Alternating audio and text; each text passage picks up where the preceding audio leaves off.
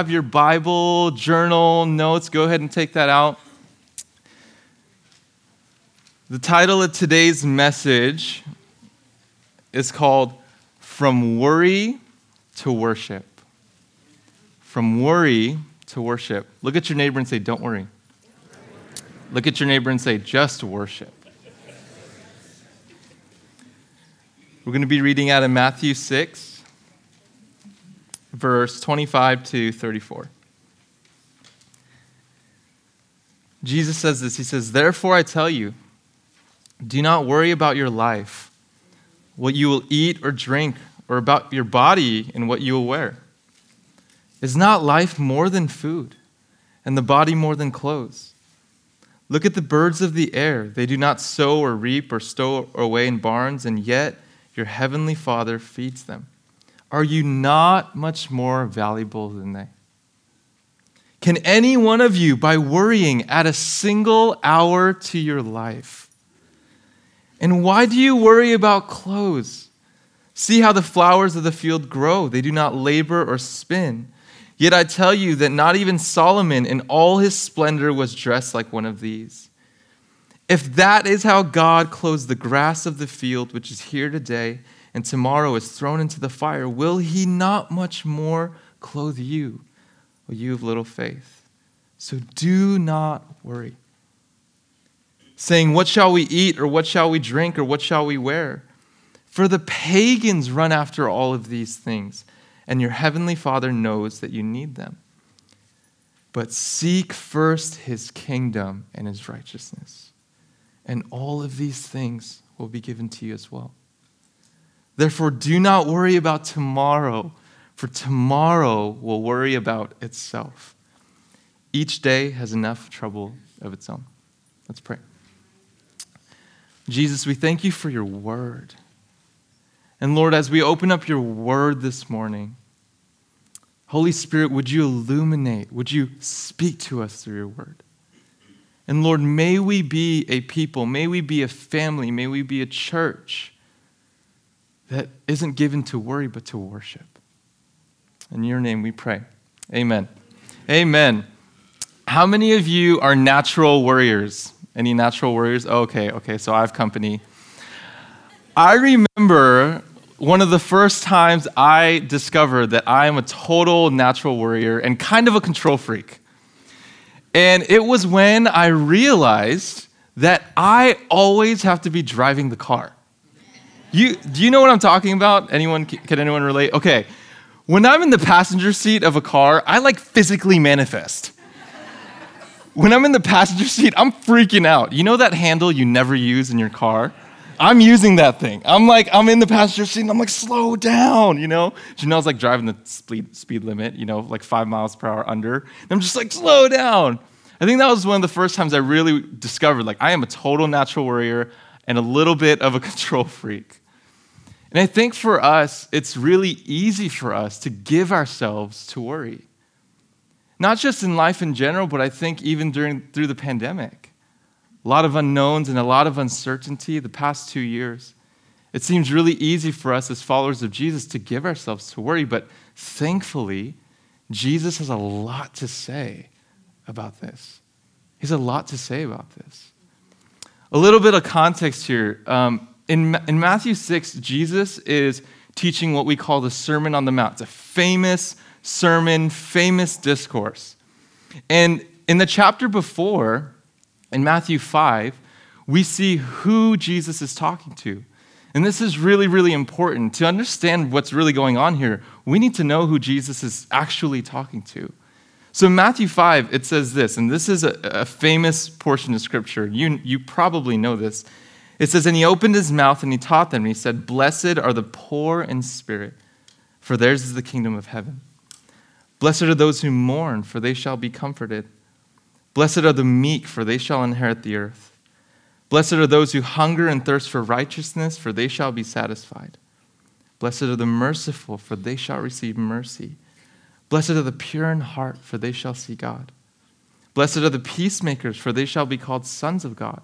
Blessed are those who are persecuted for righteousness' sake, for theirs is the kingdom of heaven. Blessed are you when others revile you and persecute you and utter all kinds of evil against you falsely on my account. Rejoice and be glad, for your reward is great in heaven. For so they persecuted the prophets who were before you. So this is called the Beatitudes. And a lot of times what we do with the Beatitudes is we use it like a formula. We read this and we go, okay, if I'm poor in spirit, then the kingdom of heaven is mine. If I mourn, I shall be comforted. But one thing we have to realize is Jesus was literally talking to people who were poor. He was literally talking to people who were mourning. He was literally talking to people who were low. One thing we can picture is that it always seemed like those who were near to Jesus were the lowly and the broken of society. And so those who were around him were literally the down and out and the outcasts and the sidelined of society. They were poor. They were mourning. They were experiencing sadness. They were hungry. They were literally hungry and literally thirsty. These were not the religious elite who were around Jesus. These were the needy. And it is to these people who we would think have every reason to worry that Jesus looks them in the face and begins to teach about worry and worship. It is to them, it is to the needy. And so that leads us to our first point. And the first point is this: worry is cultural, but it is not Christian. Jesus begins like this. He says, therefore I tell you, do not worry about your life, what you will eat or drink, or about your body, what you will wear. Is not life more than food and the body more than clothes? In the original language, the word worry here means to be troubled by many cares. And how many of us know it's one thing to have cares in our life, but it's another thing to be troubled by them? It's one thing to care about things, but it's another thing to be overcome by them, to let them overwhelm us. And this is what Jesus is talking about with worry. The Washington Post says this, that 60% of U.S. adults feel stressed and worried on a daily basis. We live in a culture of worry. What do we worry about? We worry about all sorts of things. Jesus here is talking about material possessions, so we worry about money. Do I have enough money in my bank account? We worry about our jobs. We worry about clothing, the way that we look. We worry about meals. Maybe some of us are like, I don't even know where my next meal is going to come from. Even deeper than those material things, we as human beings, we worry about things like significance. Do I matter? Relationships. Purpose. Do I have a purpose in life? We worry about deadlines. We worry about approval. Do people approve of me? And what about you? What about me? What about us? Have we been troubled by many cares? Have we allowed the cares of this life to overwhelm us or to overcome us?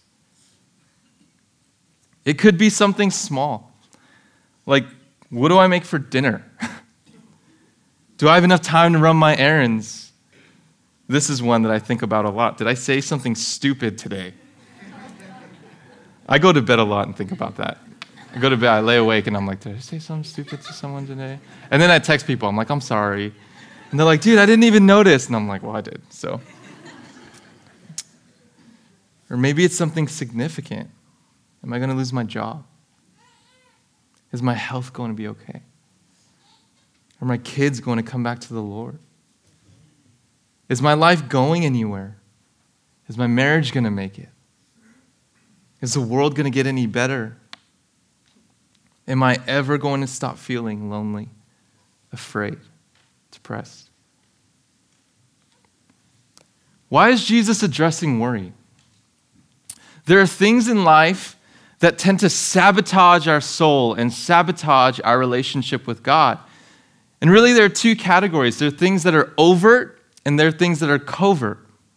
Overt are the biggies. Do you know what I'm talking about? The big things, right? That could get in our relationship with the Lord. A hidden pornography addiction, cheating on a spouse. This is the big stuff, right?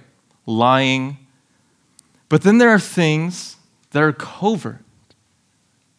Things that we don't always recognize are creeping into our lives and getting in the way of our relationship with Jesus. Worry is one of those things. Worry, if we don't give it to Jesus, if we don't check it at the door, it can creep into our lives and begin to sabotage our trust in God. And how many of us know there is no relationship without trust? Whether that's a natural relationship or a spiritual relationship. There is no relationship without trust. And worry is one of those things that can creep into our lives if we don't check it. And worry is three things. Worry is irreverent, it's irrelevant, and it's irresponsible. Worry is irreverent, meaning that it denies God's power and sovereignty and providence. How many of us know we serve a big, great God? He owns everything. And what worry does, it denies his power and his sovereignty in our lives. Worry is irrelevant. It does not belong in the life of someone who has put their trust in Jesus. It does not belong in the life of someone who lives a life of faith. And worry is irresponsible. Jesus later says, how many of us can add a single hour to our life by worrying? In fact, worry takes time away from our lives. In effect, Jesus is really saying worry is a great way to waste time. So worry is irresponsible. It detracts from our life. It doesn't accomplish anything. So when we worry, that is precious time. It's precious time. Worry is irreverent, irrelevant, and irresponsible. Worry, it's cultural, but it's not Christian. It's not Christian. Does this mean that you and I won't feel worried or anxious at times? No. No, we're human. Of course we're going to feel worried. Of course we're going to feel anxious at times. But it does mean that we don't give ourselves to worry. It does mean that we don't let worry dictate our actions and our lives and our families. That's what that means. We're not troubled by the cares of the world. Those who belong to God, we shouldn't be consumed by worry. We shouldn't be consumed by worry. So Jesus commands us not to worry, not to be troubled by the cares of this life, but why? Why shouldn't I worry? And that leads us to our second point, is that we are valued above all creation.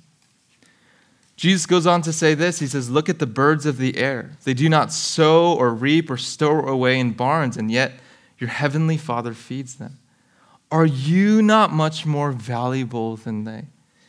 Can any one of you, by worrying, add a single hour to your life? And why do you worry about clothes? See how the flowers of the field grow. They do not labor or spin. Yet I tell you that not even Solomon in all his splendor was dressed like one of these. If that is how God clothes the grass of the field, which is here today, and tomorrow is thrown into the fire, will he not much more clothe you, O you of little faith? I just want you to picture this scene with me for a second.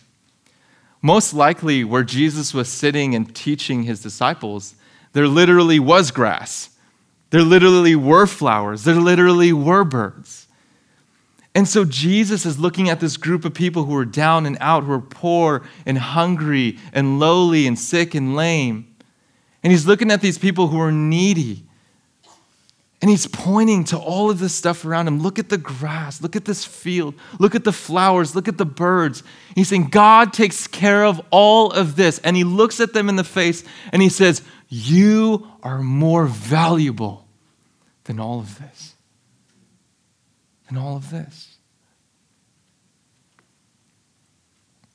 We are valued above all creation. We know this. Human beings are of more value to God than than all of creation. Human beings, we are the pinnacle of God's creation. We're his masterpiece. When God created the world and creation, he looked at creation and he said, that's good. But when he created you and me, he said, that's very good. Very good. We know that we're valued above all of creation. We're his prized possession because human beings are the only creation that is made in the image of God. In the image of God. You and I are his sons and daughters. When Scripture describes God's love and care for us, for humanity, he uses language like the fact that God knit us together in our mother's womb. That the very hairs on our head are numbered. That he knows our name. In the Psalms, it says that when we go to sleep, he's there. When we wake up, he's there. That his thoughts about us outnumber the grains of sand. That's what the Psalms say. That God's thoughts about you and I outnumber the grains of sand. Isn't that incredible? And we know in Scripture that God gave you and I his one and only Son, his precious Son, Jesus, to have us, to be in relationship with us, to commune with us. Now think about the people around him, the needy, the poor, the hungry. Maybe they've never heard this before. Maybe in their minds, God was this figure that was up in heaven and he wasn't really involved and he only cared about the religious elite and the people who were perfect and had it all together, you know? He didn't really care about the details of their lives. And Jesus is looking at them in the face and he's saying, that's not true. He's saying, you are valued above all of this. You may not feel seen, but I see you. You may not feel known, but God knows you. You may not feel loved, but your heavenly Father loves you more than you can ever imagine. Ever imagine. Maybe they're hearing that for the first time, and maybe you're hearing that for the first time. We come to church every single week. We sit in these chairs, we lift our hands, but I just want to ask you this. Did you know that God loves you? Did you know that God loves you above all of creation? Did you know that his thoughts about you outnumber the grains of sand? Do you know that you're loved? Does it matter how you came in this morning? We are all in need of the mercy and the grace of Jesus. That's the beauty of the gospel. It's that he loves us. So we don't have to worry because we believe that God is real and that he loves us. But what does life look like when we don't believe these things? What does life look like when we don't believe that God is real? When we don't believe that God will care for us? When we don't believe that God loves us? And Jesus really has one answer to this question. It's worldliness. Worldliness. And that's the third point. Worldliness is a sign of worry and unbelief. Jesus goes on to say, he says, so do not worry, saying, what shall we eat, or what shall we drink, or what shall we wear? And he says, for the pagans run after all of these things, and your heavenly Father knows that you need them. In another translation, it says Gentiles. And really this word pagans, Gentiles, it really just means those outside of the family of God. Those outside of the family of God. And here's the deal. When we don't believe in eternity, when we don't have a framework for eternity, we try to fit everything into the temporary. When we don't believe in eternity, we try to fit all of life into the temporary.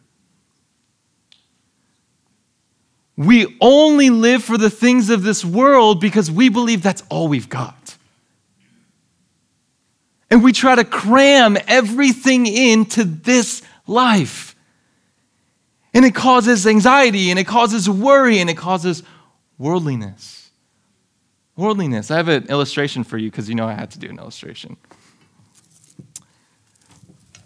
This is a rope. And I want you to picture, there's a knot in here. I want you to picture that this is our life with Jesus in eternity. This is 50 feet long. There's more behind the stage. This is our life with Jesus. This is eternity. And this is our life on earth. This. And what we do is we go, okay, maybe here I'll buy a Tesla. I'll finally get that Tesla. Oh man, I've been saving up for that Tesla. Maybe here I'll buy that super nice house in Puyallup with a big field and chickens. That's my dream.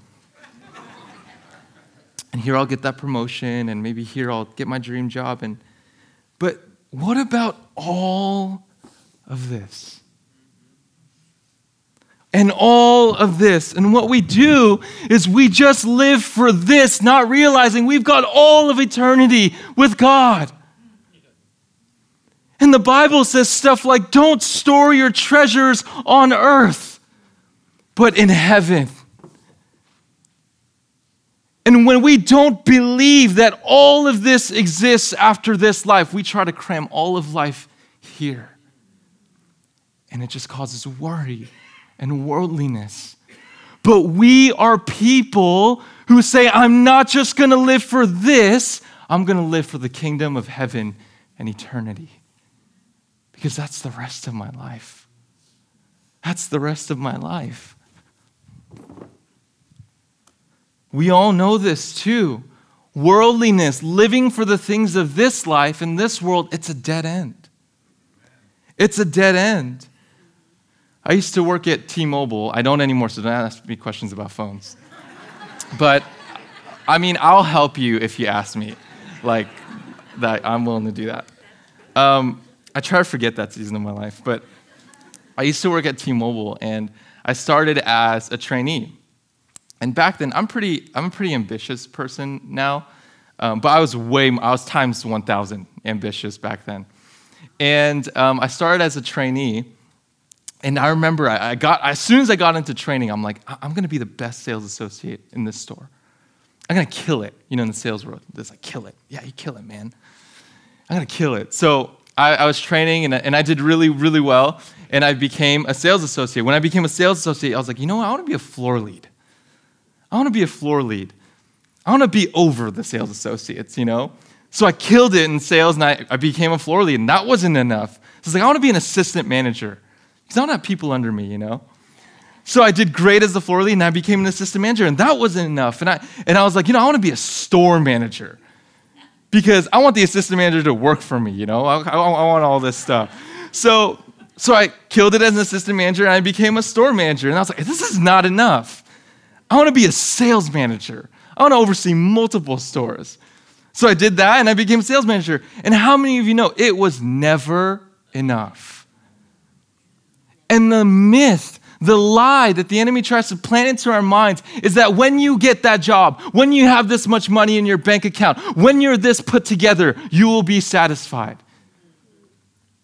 Friends, nothing in this life will satisfy our souls. Ecclesiastes says that he put eternity in the hearts of humanity to live for him. Our ultimate peace and joy is not in this life, but the life to come. And the danger is that it's possible for you and I to profess faith but live like an atheist. It's possible for us to name the name of Jesus but practically live like eternity doesn't exist. How are we living? I'm not asking, what do we say? I'm asking, does our life speak that there is greater purpose than this? Does it say that? The way we steward our finances, the way we love our neighbor, the way we pray, the words that come out of our mouth, does it reflect the fact that there is more to life than just this life? I don't want to live for this much. I want to live for eternity. For eternity. So we've learned that worry is cultural. It's not Christian. We know that God loves us. We're valued above all creation. And that worldliness is actually a sign of worry. And we've got to be careful of those things. The question is, though, how do we as people of faith, how do we respond to worry? When worry comes knocking at our door, what do we do? What do we do? And I think that at this point, many of us would say, I need more therapy. Or I think at this point, many of us would say, I need to save more money. Or maybe we just be like, I just shouldn't worry. Just don't worry. Just stop it. Stop worrying. But Jesus' answer on how to respond to worry is something unexpected. It's not another counseling session or venting to a friend or taking control of our lives. He completely flips the script and he says this. He says, but seek first his kingdom and his righteousness, and all these other things will be added to you. And that leads us to our last point. We're called to turn worry into worship. Into worship. You see, it's not just another thing that we do. What Jesus is calling us to do is to radically reorient our lives around a different purpose than the things of this world. This is not just, I just let go of this and let go of this and do more of this. This is a whole shift in mindset and in heart and in lifestyle. This is a complete surrender. This is a cry of saying, I will no longer live for the cares and the burdens of this life. I will live for the kingdom of Jesus. The kingdom of Jesus. It's a radically reorienting of our lives. Jesus calls us to be kingdom-minded, kingdom-focused, followers of him. And you know what I've realized in life? When I'm busy pursuing the kingdom, I don't have time to worry. He says seek. The word seek means to pursue or to crave. Like it's not just go after the kingdom, it's desire. I don't just do this. I actually want this. I aim for this. The word kingdom, Pastor Ben's explained this word before. The kingdom is the rule and the reign of Jesus. The rule and the reign of Jesus. When we talk about the kingdom, we talk about in kind of the language like already, but not yet. The kingdom, the rule and the reign of Jesus is already here in some ways, but is not yet fully realized. The rule and the reign of Jesus. And then righteousness. In this context, we're not talking about salvation. That word righteousness literally means integrity or purity of life. So literally translated, Jesus is saying, pursue, desire the rule and reign of Jesus and purity of life. Live for that. Give yourself to that. Surrender to that. Make your priority that. Jesus does this all the time. When he encounters people, he completely flips their priorities. Do you remember when Jesus encountered the fishermen? He's like, you used to fish for fish, but now you'll be fishers of men. And when we encounter Jesus, when we see Jesus, when we realize who he is, the Son of God, and who is actually calling us into eternity and a greater purpose than we can ever imagine, that's what should happen in our hearts. Not just, oh, okay, I'll give you this and hold all of this other stuff back. It should be a radical reorienting where we turn away from the things of this world and are completely facing him. And go, I'm going to follow you. I'm going to follow you. It's a calling to more. Again, picture the crowd, the poor, the hungry, the low, the defeated, the discouraged, the oppressed, those who feel unworthy. And he looks at them in the face and he's breathing eternal purpose into their life. And he's telling them, there is more than you could ever imagine. Follow me. Follow me. And we are creatures of pursuit. We will always pursue something. We will always seek something. We will always desire something. The question is, what are we pursuing? What are we pursuing? Are we pursuing material possessions? Are we pursuing big bank accounts and stable homes and all these other things? Are we pursuing a position or a career or promotion? Are we pursuing Jesus? Are we pursuing Jesus? There's also a promise. He says, when you seek the kingdom, everything else will be added to you. When Janelle and I moved here a year ago, before we moved here a year ago, we used to live up north in the Linwood area. We had been kind of feeling this transition in our hearts, but we had no idea what it meant, okay? We had no idea what it meant. So we just kind of gave it to Jesus and kind of put it on the shelf. And one day we were like, you know what? We're going to put our roots even deeper down up north and in the Linwood area. And so we tried to buy this townhouse, okay? It was a mess. The whole process felt like we were swimming upstream. It was a mess. So this is how bad this was. The morning we're supposed to get our keys. We're in our little, one-bedroom apartment. Everything's in boxes.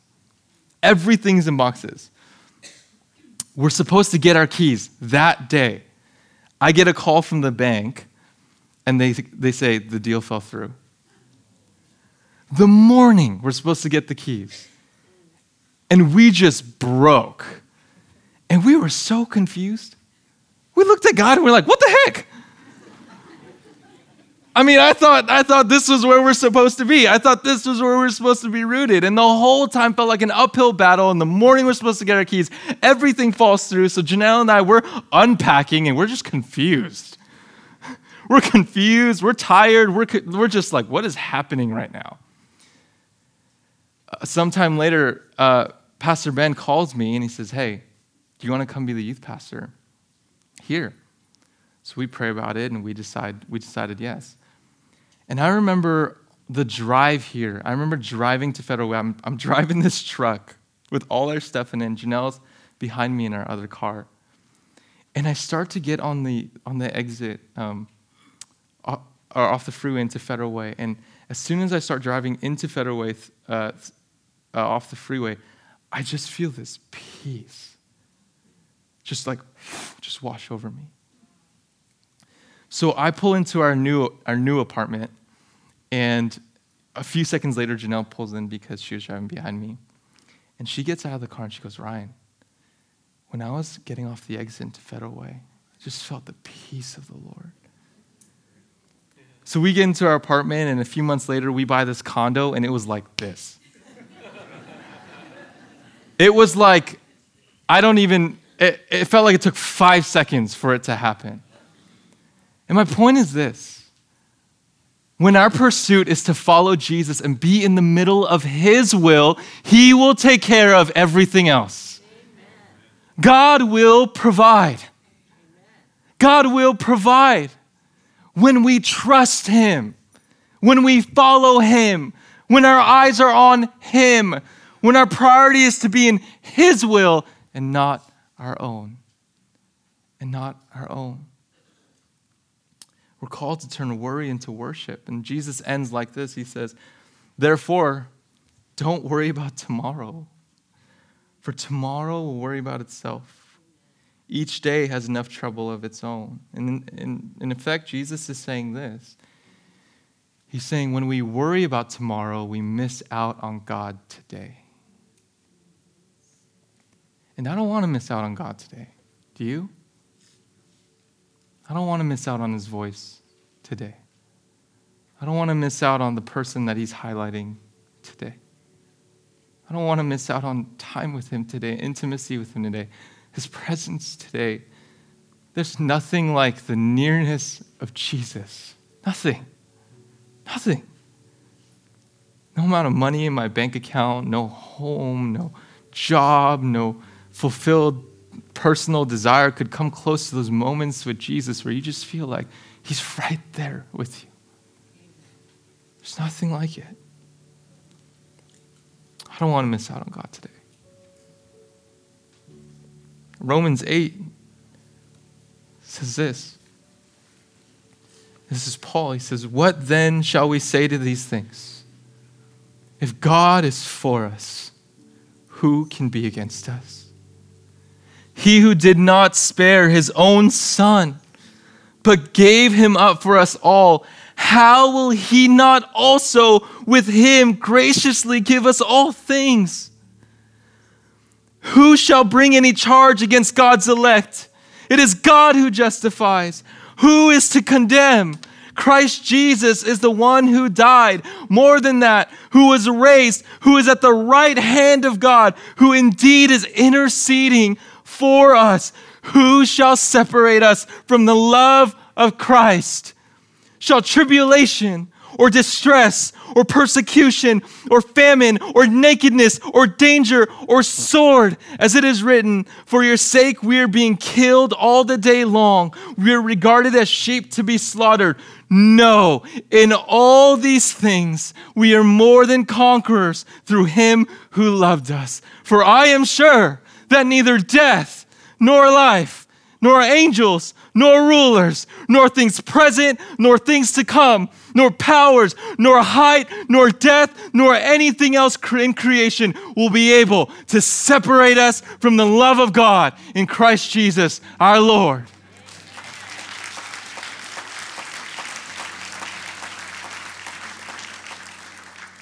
If you're worried, if you're anxious, if you're afraid, look at the cross. If God did not withhold his own son from us, won't he take care of everything else?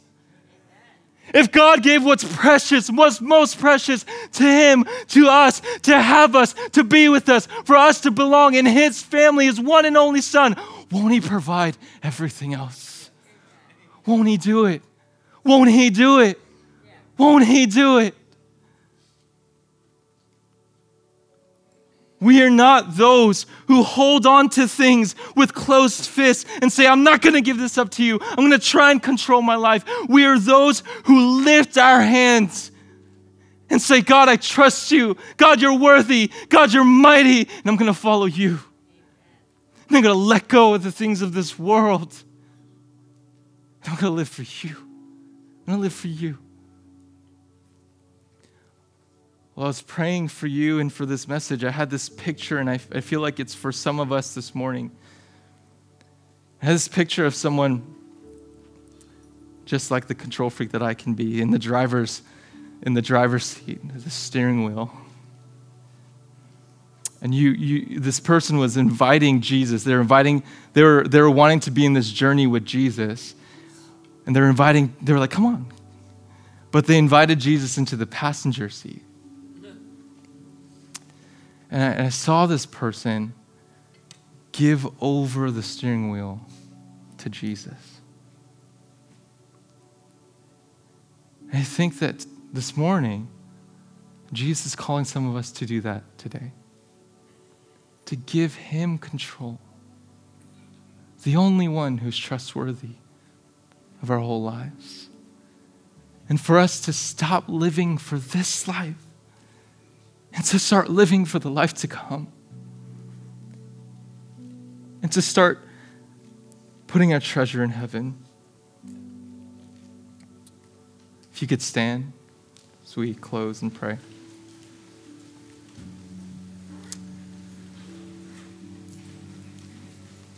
So what have you been worried about? What have you given yourself to that is not of Jesus? That's my question this morning is, have you given it to him? Have you given it to him? And do you know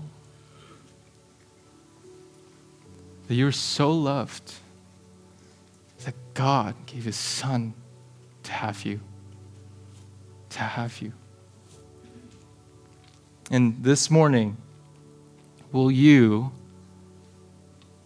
instead of giving yourself to worry, will you be a person of worship to him? Let's pray.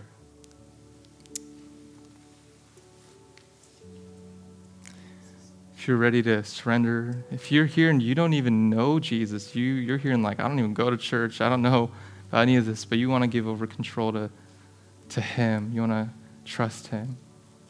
If you're here and you're struggling with worry and anxiety and you just need to give over the steering wheel, just put out your hands, just open hands, all of us. And